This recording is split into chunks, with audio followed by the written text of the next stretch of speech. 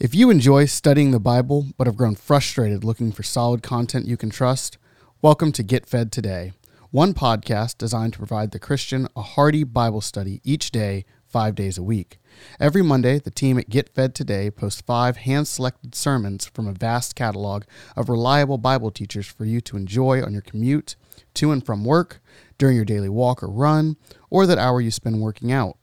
Please note, Get Fed Today only posts content that is already available for free on the internet. Nothing about this ministry is monetized, and the few costs associated with hosting the podcast have been covered by a single benefactor. In fact, Get Fed Today is a volunteer ministry run by a team of Christ followers who love God's Word, enjoy good Bible teaching, and genuinely want to make it as easy as possible for their fellow brothers and sisters to get fed today. All you have to do is subscribe. For quick links to the podcast available on Apple, Google, and Spotify, simply visit getfedtoday.com. And again, that's getfedtoday.com. In Job chapter 31 and in verse 35, Job cries out, "Oh, that I had one to hear me. Here is my mark. Oh, that the Almighty would answer me, that my prosecutor had written a book." At a kids' summer camp, a counselor was leading a discussion on creation. He explained why God had created the clouds and the trees and the rocks and the rivers and the animals, that God had a good reason for all He had created. That's when one little boy asked the question, if God has a good purpose for everything, then why did He create poison ivy? Well, his question was followed by dead silence. The counselor didn't know how to answer him. That's when another child came to the rescue. He explained to the class, the reason God created poison ivy is because He wants us to know there's a few things we just need to keep our cotton-picking hands off of. A good explanation indeed. I believe that when we get to heaven, we're going to discover that every story begun in this life does finish with a happy ending. There is a good reason for everything God does. The problem, though, is that we don't always see His purpose. There are issues in life like poison ivy that cause great grief, and for no apparent reason. Some situations appear to have no sane, logical explanation, and we wonder why. How do you respond when bad things happen and God gives no reason why? As Christians, we believe that God is sovereign, that He does whatever He likes, whenever He likes, however He likes, to whomever He likes. God rules the universe, both good and evil. God is the boss. In fact, you can read the first chapter of the book of Job, and you'll notice that Satan can't harm a single hair on Job's head without first getting God's permission. Nothing happens in our lives, or in the universe for that matter, that isn't at the very least permitted by God. Of course, God's sovereignty is a wonderful doctrine when circumstances are pleasant, when things are going well. Oh, we're delighted that God has chosen to bless us. But what's your attitude when life takes a turn for the worse and for no apparent reason? In my early years as a Christian, I had a good friend. He was a captivating Bible teacher. Dan was a husband. He was a father to 5 kids. He and his ministry were influencing thousands of folks for Jesus, including me. I'll never forget the day I heard that the prop plane he was flying had slammed into the side of a mountain. The news broke my heart, and I can recall crying out, "God, why? Look at all He's doing for you, Lord. Why this?" This is how I respond today when I hear of a tornado that touches down and wipes out a trailer park, or a family on vacation killed by a drunk driver, or a virtuous woman raped, or a school shooter who targets innocent kids, or a hardworking husband who gets laid off and can no longer feed his family, or a child born with a severe handicap, or a follower of Jesus diagnosed with a cancer. What happens to your faith when you encounter a terrible situation? How do you respond when bad stuff happens to good people? Hey, even God's people, and you see nothing good result. Have you ever asked why? Have you ever screamed why? How do you deal with the poison ivy in your life? Understand, Job dealt with plenty of poison ivy. In the first 2 chapters of the book, we learn how that overnight Job lost everything. His fortune, his family, his fitness, even his friends. And usually a man in such distress can lean on the comfort of a devoted wife. You remember what Mrs. Job told him? Why don't you just curse God and die? Not exactly what you want to hear from the missus after you've had a bad day. I'm sure you've heard of the stress factor index. It's a set of numerical values that try to quantify the amount of stress produced by certain events in life. For example, the death of a spouse equals a 100. The death of a close family member is a 63. Fired from a job is a 47. A pregnancy is a 40. That's for the wife. It's 140 for the husband. And on it goes. The experts say that 79% of those whose stress factor index hits 300 plus suffer a major illness as a consequence. When I figured up Job's stress factor index, it added up to 650, twice the danger level. Hey, if you think you got problems, just check out our man Job. And here's the kicker. Job did nothing to deserve what had happened to him. Job gets vindicated from the outset. Chapter 1, verse 1 tells us Job was blameless and upright and one who feared God and shunned evil.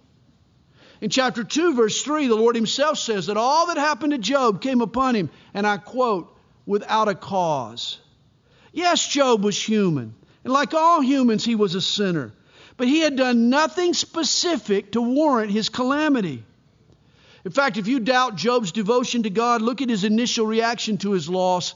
In chapter 1, verse 21, there he utters these words, naked I came from my mother's womb, and naked shall I return there. The Lord gave, and the Lord has taken away. Blessed be the name of the Lord. To me, that is one of the strongest statements of faith in all the Scripture. Job chapter 1, verse 22 sums up Job's part in all his afflictions. In all this, Job did not sin. In Job chapters 1 and 2, we are told why all this devastation occurred in Job's life. You see, Job got caught in the middle of a cosmic showdown between God and Satan. One day the devil appeared before God in the heavenly host, and like a proud papa, God pointed to the piety of his servant Job. Satan just scoffed. Well, God, you've blessed Job so abundantly. Why wouldn't he serve you? You've spoiled him. Just let a little hardship in his life and he'll turn on you in a heartbeat. You know, ironically, rather than being punished for some evil deed, Job's agony was caused by just the opposite. God was so proud of Job's devotion, he staked his own honor on Job's reactions. Without knowing it, Job was serving as the appointed protector of God's glory. You know, whenever I read the book of Job, I'm struck by an often overlooked fact, and that's this. Job never read the first 2 chapters of the book of Job. He never did. We are told why he suffered, but not Job. In fact, until the day he died, Job never got an explanation for his calamity. God never told Job why. But that sure didn't stop his friends from trying to answer the question. And for the bulk of the book, chapters 3 through 31, 3 pals, if you want to call them that, Eliphaz, Bildad, and Zophar, take turns offering their explanation for the cause of Job's sufferings. Now, I figure they were golfing buddies. They were a foursome that met every Saturday morning. And when Job didn't show up one morning, they came to check on their friend. When they arrive, they find Job. He's sitting in the middle of the ash heap, scratching his oozing sores with a broken piece of pottery. And for 7 days, they just sit there in silence, mourning for their friend. As it turns out, just sitting there with Job, just being there for Job, was really the only benefit they offered. For when they opened their mouths, they tortured Job with erroneous counsel. In chapter 16, verse 2, he tells us how much help they were. He says, miserable comforters are you all. You see, Job's golfing buddies were like many folks today. They were trapped in a restrictive, defective theology. I like to call it a kindergarten theology. It's the simplistic view. It's the belief that in this life, sin is always punished and good is always rewarded. Thus, when bad things happen, it means that the victim must have committed some sin. As kids, our experiences with mommy and daddy seem to confirm this belief. Parents are good at seeing to it that our good deeds are prized and that our disobedience is punished. Oh, but then we move out into the real world. We discover that's not always how life pans out. Bad things do happen to good people. Bad people often get away with their crimes. Circumstances are not always just. Hey, life isn't always fair. Being a bit of a golfer myself, I've noticed how that golfing buddies particularly like to hold to this simplistic kindergarten theology. Whenever a golfer hits an errant shot off into the woods and it caroms off a tree trunk, bounces back into the middle of the fairway, he'll often laugh and he'll turn to his partner and he'll say, well, looks like I'm living right. As if holy living entitles you to favorable breaks while unholy living leaves you in the rough. I wish life were always that straightforward, but it's not. And this is what Eliphaz, Bildad, and Zophar refuse to admit. They become adamant. For 29 chapters, they scrutinize Job to uncover the slightest chink in his armor on which they can blame his demise. At points in the dialogue, they even make up accusations. Job's friends try every tactic imaginable to pin a sin on Job. And tragically, there are Christians today who hold to this same faulty theology. Listen to most TV preachers and you'll hear them teach a kindergarten theology. Oh, do the right thing and you'll be rich. You'll be healthy and happy. You'll be driving that Lexus in no time. I have a friend of mine. She suffers from chronic asthma. She's a godly lady. She is a woman of prayer. And yet her Christian friends insisting that her suffering had to be some result of some sin in her life. Her friends, like Job's friends, went to great efforts to pin a sin on her. Reminds me of a Peanuts cartoon strip. Snoopy standing there next to his doghouse. It's been burned to the ground by fire. He's sobbing. I've lost my pool, my Van Gogh, all my keepsakes. That's when Lucy approaches him, and you know Lucy. She snaps at him. She says, I can tell you why your house burned down. You sinned. And Snoopy responds with one of the best theological answers ever uttered. In fact, he sounds a lot like Job. He says,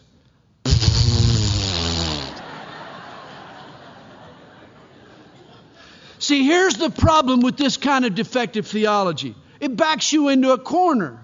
So that when bad stuff happens, you only have two options. Either God failed or I sinned.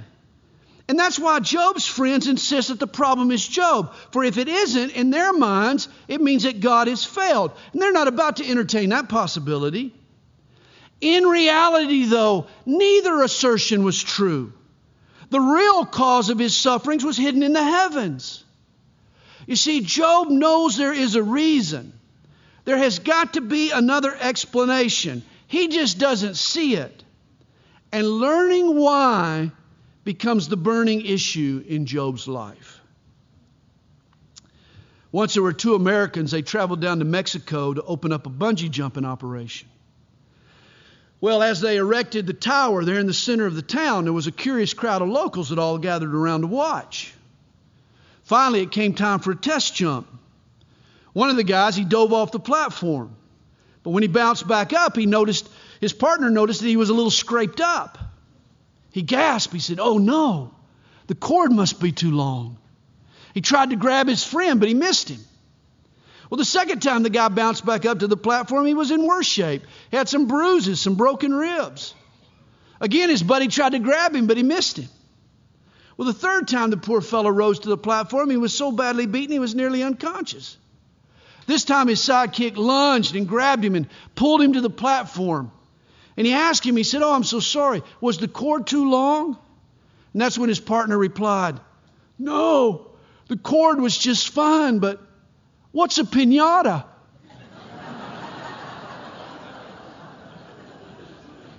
If you don't get it, ask somebody afterwards. But sometimes life gets rough. It'll beat you up, and you don't know why. Or worse, it treats your partner, your spouse, or a coworker, or even your child like a piñata, and you get no explanation.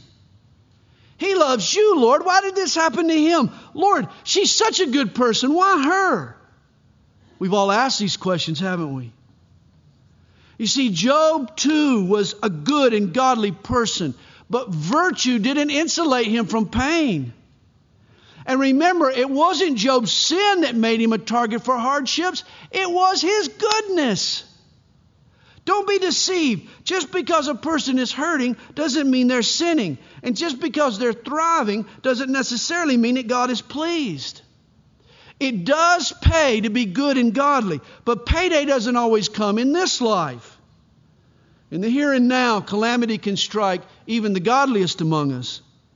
Difficulties can hit without explanation. Hey, faith doesn't always get a reason. So don't let life back you into a corner. When things go wrong, we think we only have two conclusions. Either God failed or I'm a failure. And since none of us are going to blame God, it's got to be me. And so we beat ourselves up. But remember the story of Job. When bad stuff happens, it doesn't mean that God has failed, nor does it mean that you're a failure. There could be a reason hidden from view. Only heaven knows the whole story. And God is expecting you and I to trust in Him. And this is why our responses on earth really do matter. For in a mysterious way, unknown to you and me, God's honor in heaven, His glory, may be riding on our reaction to the twists and turns life throws our way. See, to me, the message of Job is the most practical in all the Bible. It ups the ante on everything that happens in my life.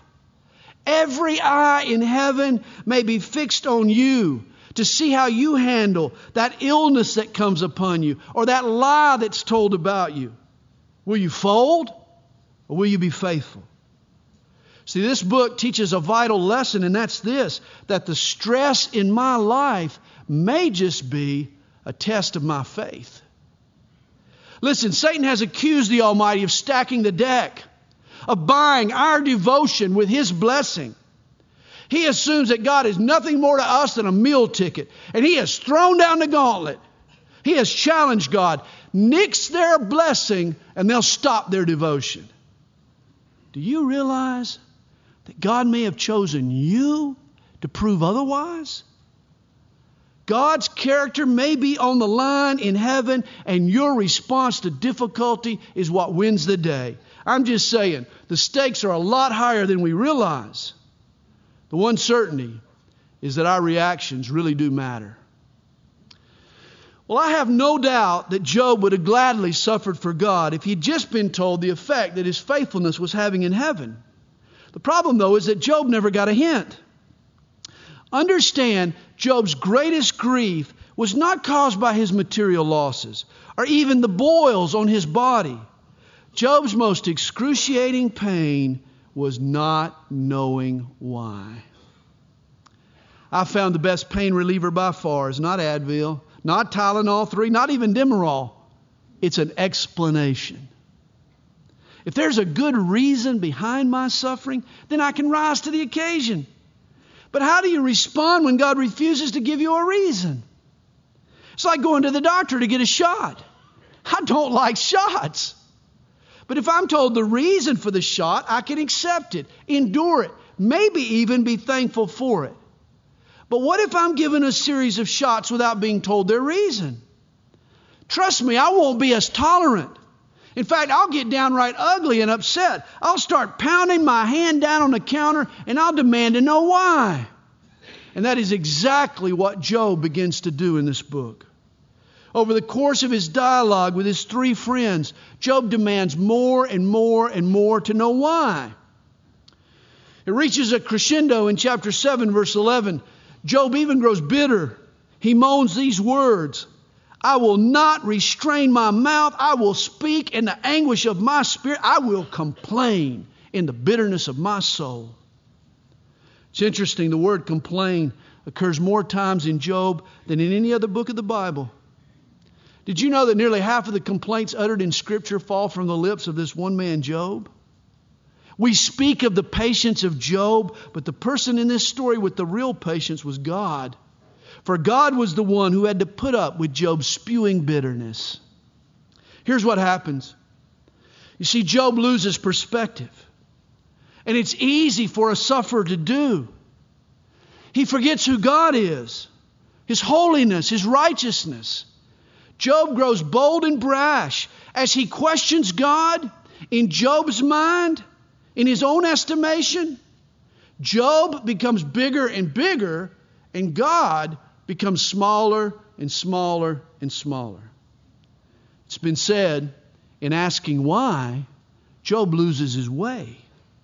And by the time we get to our text, the verse we read earlier, chapter 31, verse 35, Job believes that God owes him an answer.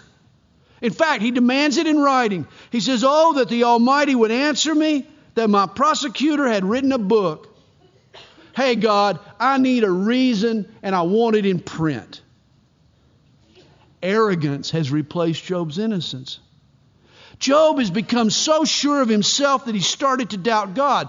And at one point in the dialogue, Job in essence says to his friends, if my only two options are I've sinned or God has failed, then God has failed because I certainly haven't sinned. Job, who do you think you are? See, Job comes perilously close to blasphemy. In his commentary on Job, author Don Baker makes this point about pain. He says, pain speaks a strange language, plays funny tricks on us. It makes us think things and say things, even believe things that are not true. When pain bores its way through human flesh and into the human spirit and then just sits there and hurts, the mind becomes clouded and the brain begins to think strange thoughts like God is dead or He's gone fishing or He just doesn't care. You see, pain was having this kind of an effect on Job. And toward the end of Job's discourses, he starts challenging God to speak. He charges God with giving him a raw deal. He accuses God of being unfair. In his attempts to vindicate himself, Job accuses God. Job is more into proving his own innocence than he is in upholding God's justice. In short, Job cops an attitude. Always remember there are chapters in your story that God is yet to write. The Zophars can only speak so far. God had a glorious outcome for Job. In the end, he got double the blessings he had before. But until the day he died, Job never learned the why behind his trials. You see, some situations have reasons that will only make sense in heaven. Today we live a temporal, earthbound existence, and that's why it is wrong for us, from our limited perspective, to question or to criticize an eternal God. We're told in Deuteronomy 29, verse 29, the secret things belong unto the Lord our God. Never forget one of the first rules of theology. Where God has placed a period, don't you change it to a question mark. If God doesn't offer you an explanation, learn to live without one. Don't push it. Ultimatums don't work on God. You need to trust in His wisdom. See, here's the big question for you and me this morning. Can we trust God even when we can't trace Him? It's easy to praise God when we see His hand at work, when His blessings, even His lessons, are tangible. But is our faith alive enough to survive in the dark? Did you hear about the 4 passengers? They were on a train They were going from Philadelphia down to Dallas. All 4 riders were seated in the same compartment. There was an Eagles fan. There was a Cowboys fan. Why are you laughing? There was this gorgeous young woman, and there was this elderly lady. Well, everyone was being very cordial to each other until this train passed through this long, dark tunnel. Suddenly there was a loud kiss, followed by an equally loud slap. Well, when the train exited the tunnel, each passenger just sort of sat there looking at each other, trying to figure out what the noises had meant. The beautiful woman, she thought, isn't that odd? A Dallas fan tries to kiss an elderly woman and not me. The elderly lady, she thought, my, that young girl, she's a fine young woman. She has some good morals. The Dallas fan thought, that Philadelphia guy, he's a smart guy. He steals a kiss and I get slapped. While the Eagles fan sat there gloating, thinking, perfect, I kiss the back of my hand, slap a Cowboys fan, and nobody ever knows.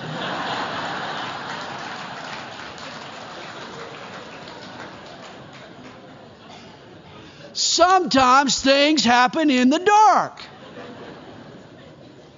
And God chooses not to reveal His specific reasons. And if we're not careful, we can draw the wrong conclusions, can't we? We can. Reminds me of the little boy who was scared of the dark. Late one night, his mom asked him to fetch the broom off the back porch. He balked. He said, but Mommy, it's dark out there. The mother told him, said, honey, don't worry. Jesus is always with you. He's with you wherever you go, even when you're in the dark. The little guy sort of walked over to the back door. He cracked it open a fraction and he called out. He said, hey, Jesus, if you're out there, how about handing me that broom?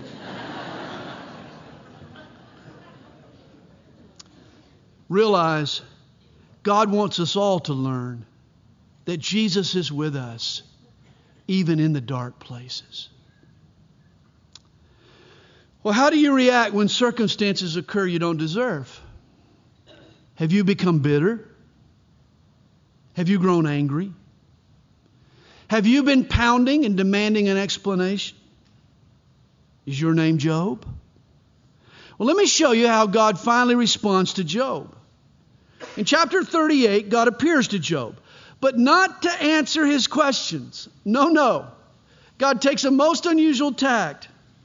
He comes to Job asking questions, not answering them.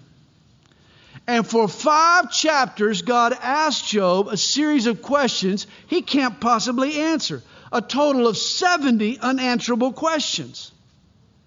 The Almighty is about to show His servant Job that he doesn't know as much as he thinks he does. You see, it's time for God to put Job back in his place. God appears to Job out of the whirlwind, and He says in verse 2, who is this who darkens counsel by words without knowledge? That's a fancy way of saying, who's this guy who's been running his mouth that doesn't know what he's talking about? Now prepare yourself like a man. I will question you and you will answer me. It's time for Job to eat some humble pie. God is about to remind Job that you spell the word God G-O-D, not J-O-B. In verse 4, God begins His quiz. Where were you when I laid the foundations of the earth? Job has been instructing God on how to run the universe. And here God makes it clear He doesn't really need Job's help. He was doing fine long before Job came along. God asked Job, tell me if you have understanding. Who determined its measurements? Oh, surely you know. God even becomes sarcastic. He's saying, okay, Job, was it you holding the tape measure when we measured out the universe? I don't think so. Throughout this book, Job's incessant questioning of God's wisdom implied that he could do a better job of running things than God. But could he? Can you? On and on, these questions continue. God keeps firing queries at Job he has no way to answer. You see, it's interesting. As Job had questioned God, in Job's estimation, he had grown larger while God had gotten smaller.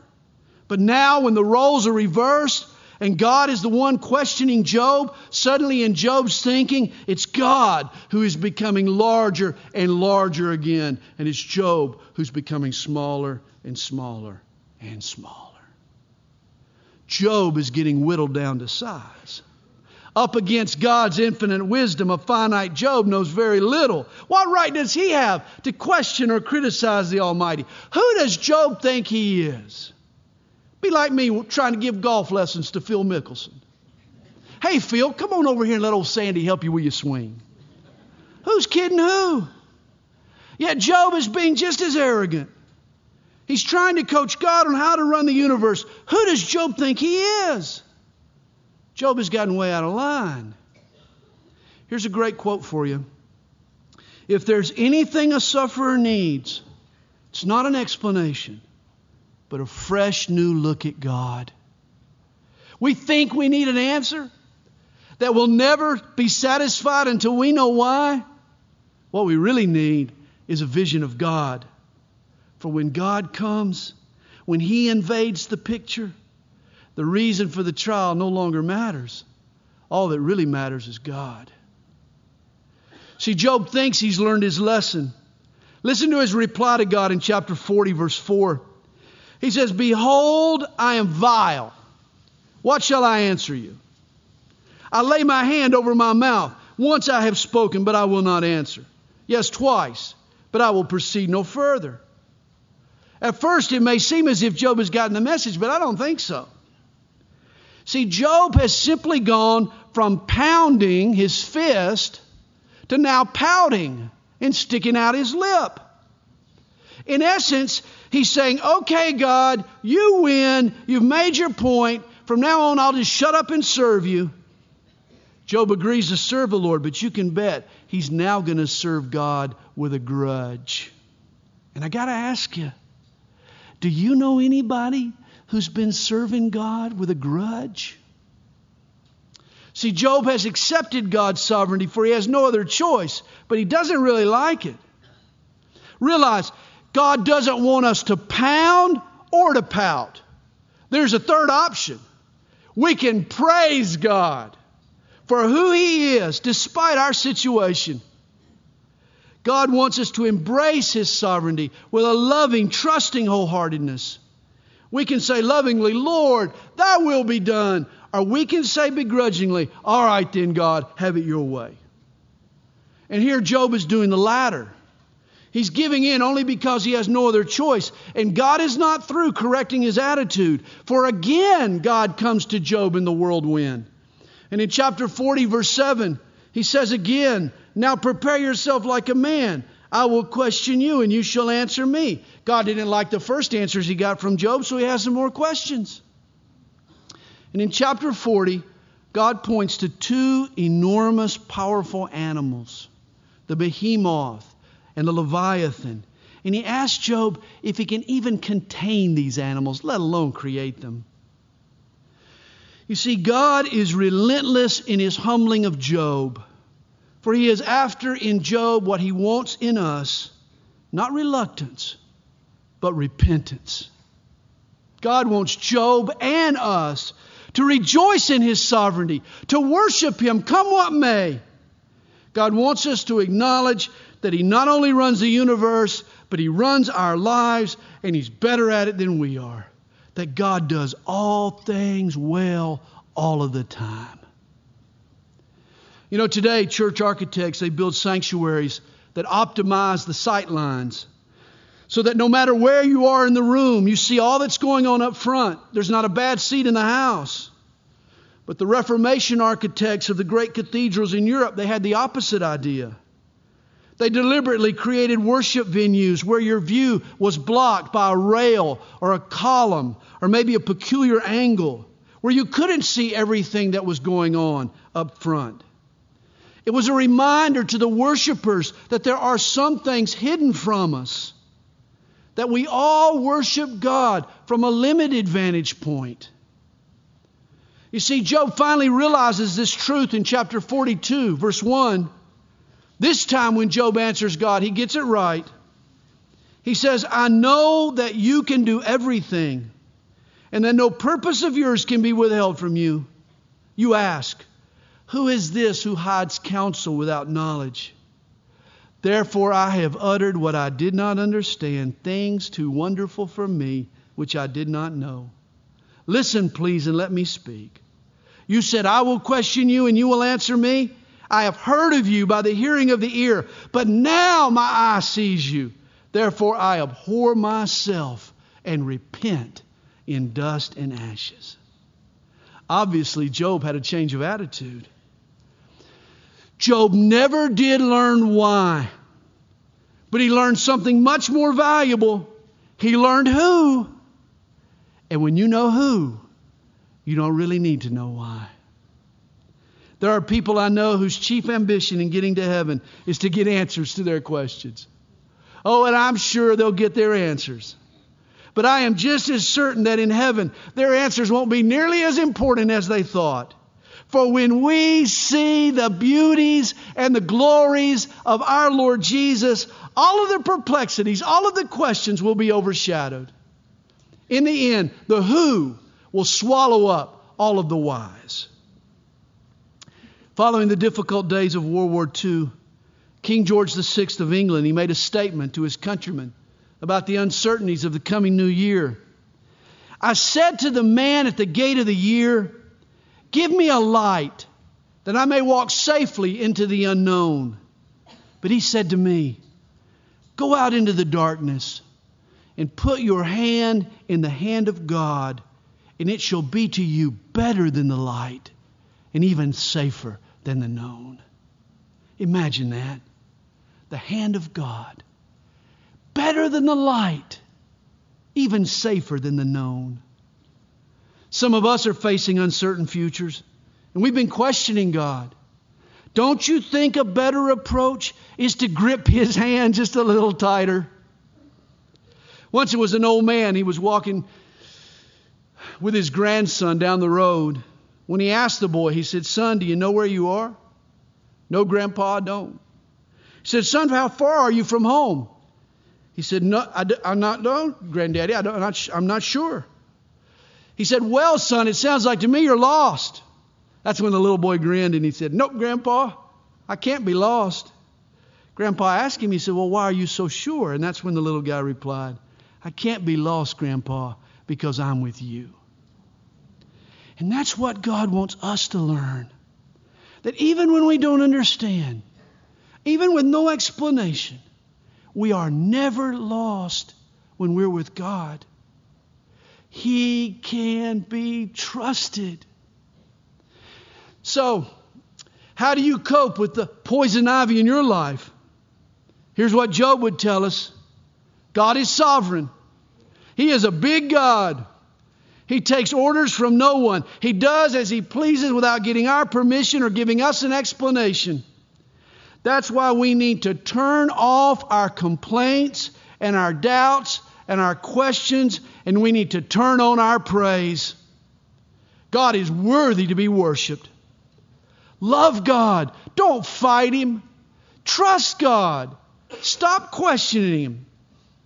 Real faith doesn't need to know why when it's certain of who. Always remember, what's over my head is still under God's feet. Can you say it with me?